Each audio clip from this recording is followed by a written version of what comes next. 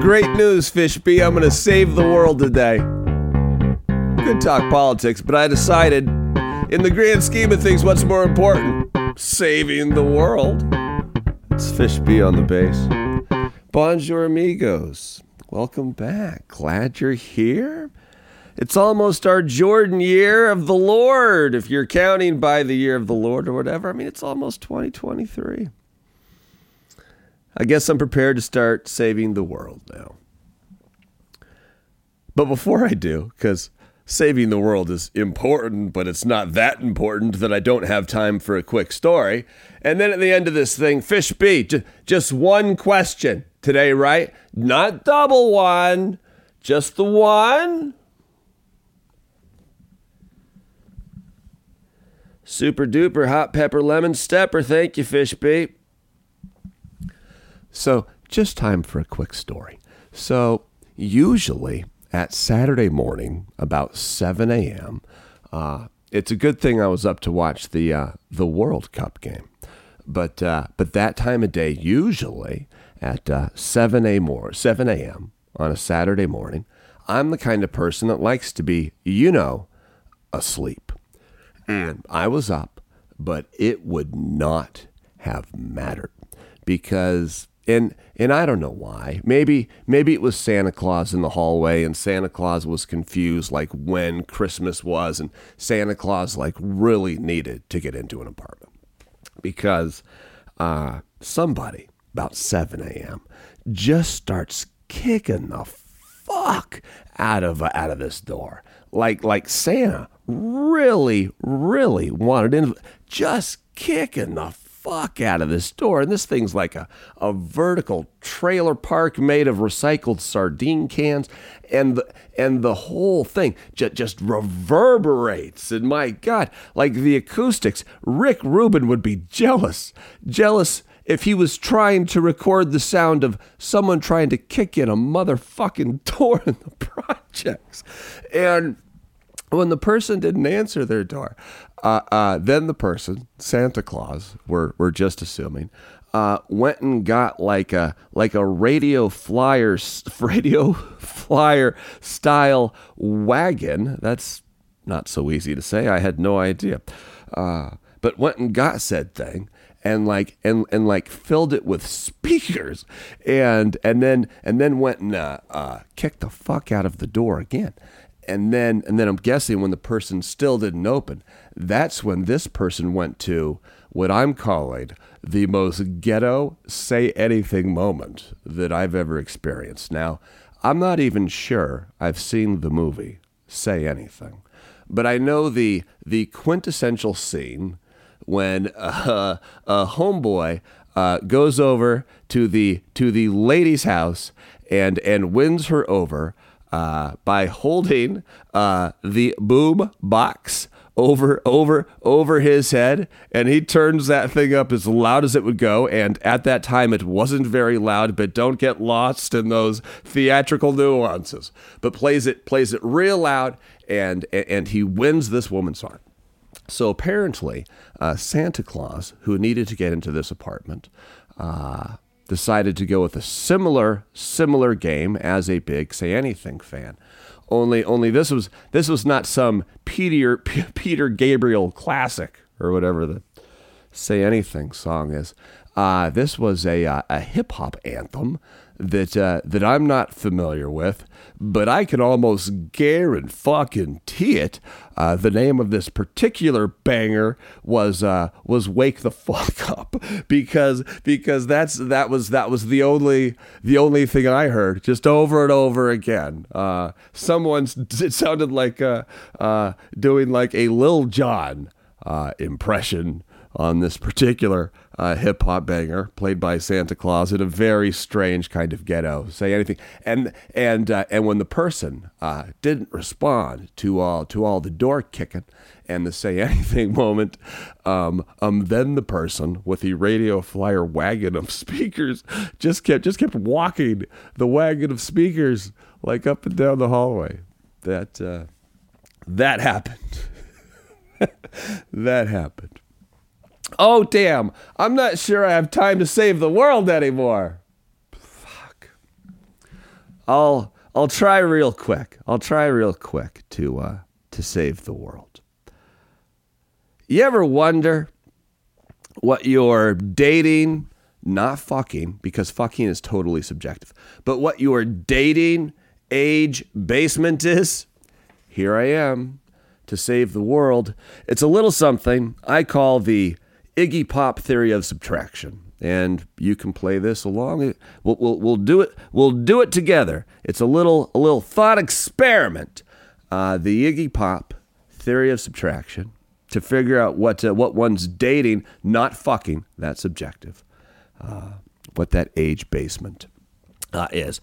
And the reason I call this the Iggy Pop theory of subtraction is because, like, 15 years ago, I met Iggy Pop, and I'm not name dropping, but it's essential for this story.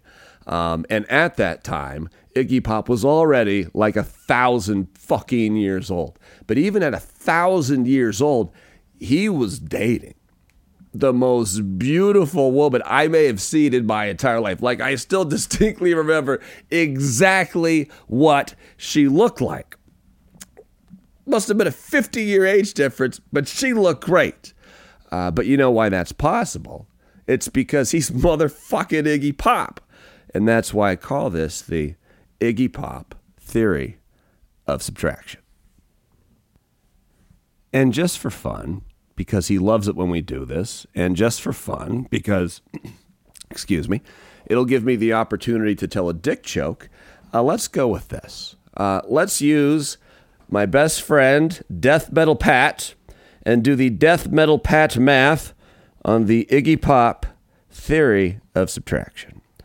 Because the other day I was talking to Death Metal Pat, who's a very cool guy, as you would imagine. I mean, how interesting and charismatic and all around happening must Death Metal Pat be to have the elite status of my best friend for like 30 fucking years? I mean, if you think I'm fantastic, how fantastic must my best friend, Death Metal Pat, be, right?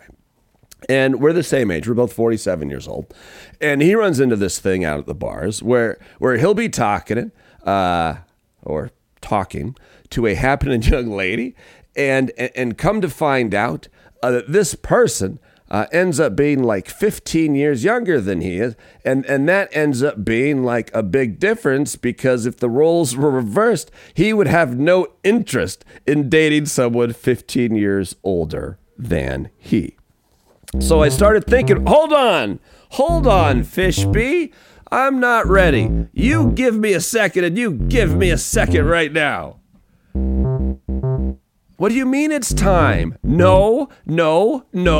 Hold on for a second. I appreciate Isaiah's music, and thank you for holding on. Like, I'm almost done. So, but just for fun, to figure out what is Death Metal Pat's dating, not fucking, age basement. Let's play the game. So he's 47 years old.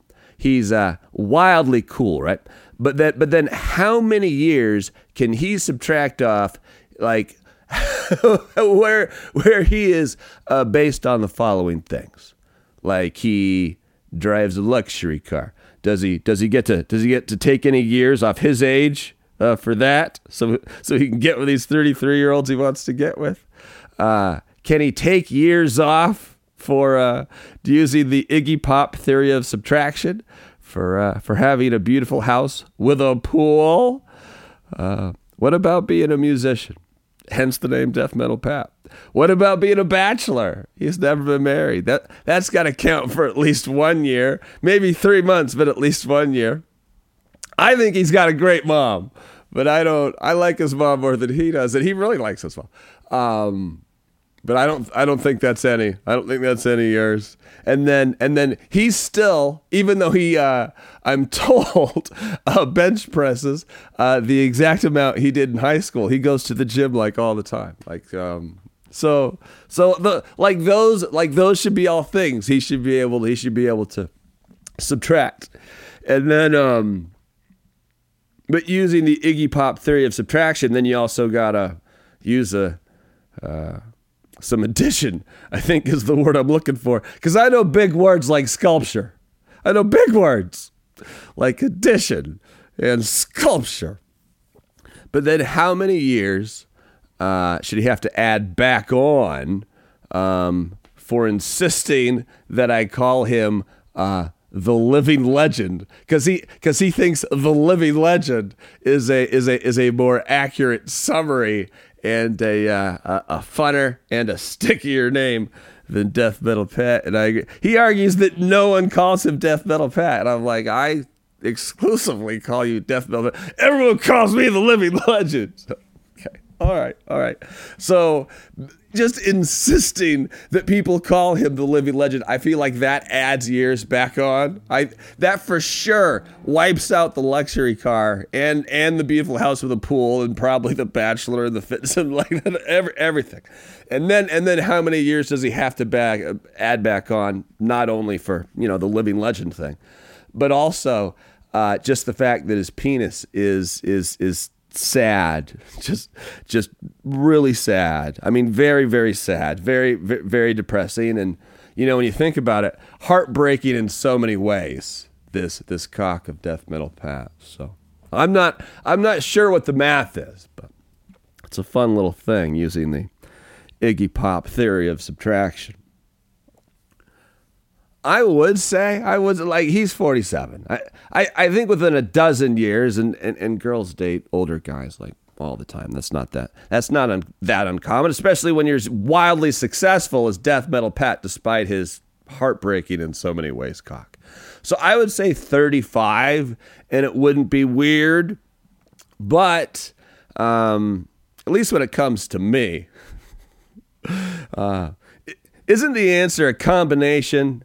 A middle chunk, and who cares? You can't put an age on it. Like what chunk of your life are you in? Like if you're in the beginning chunk, if you're in the kid chunk, maybe you date someone in the youth chunk, or we're in the middle chunk, so or the older chunk.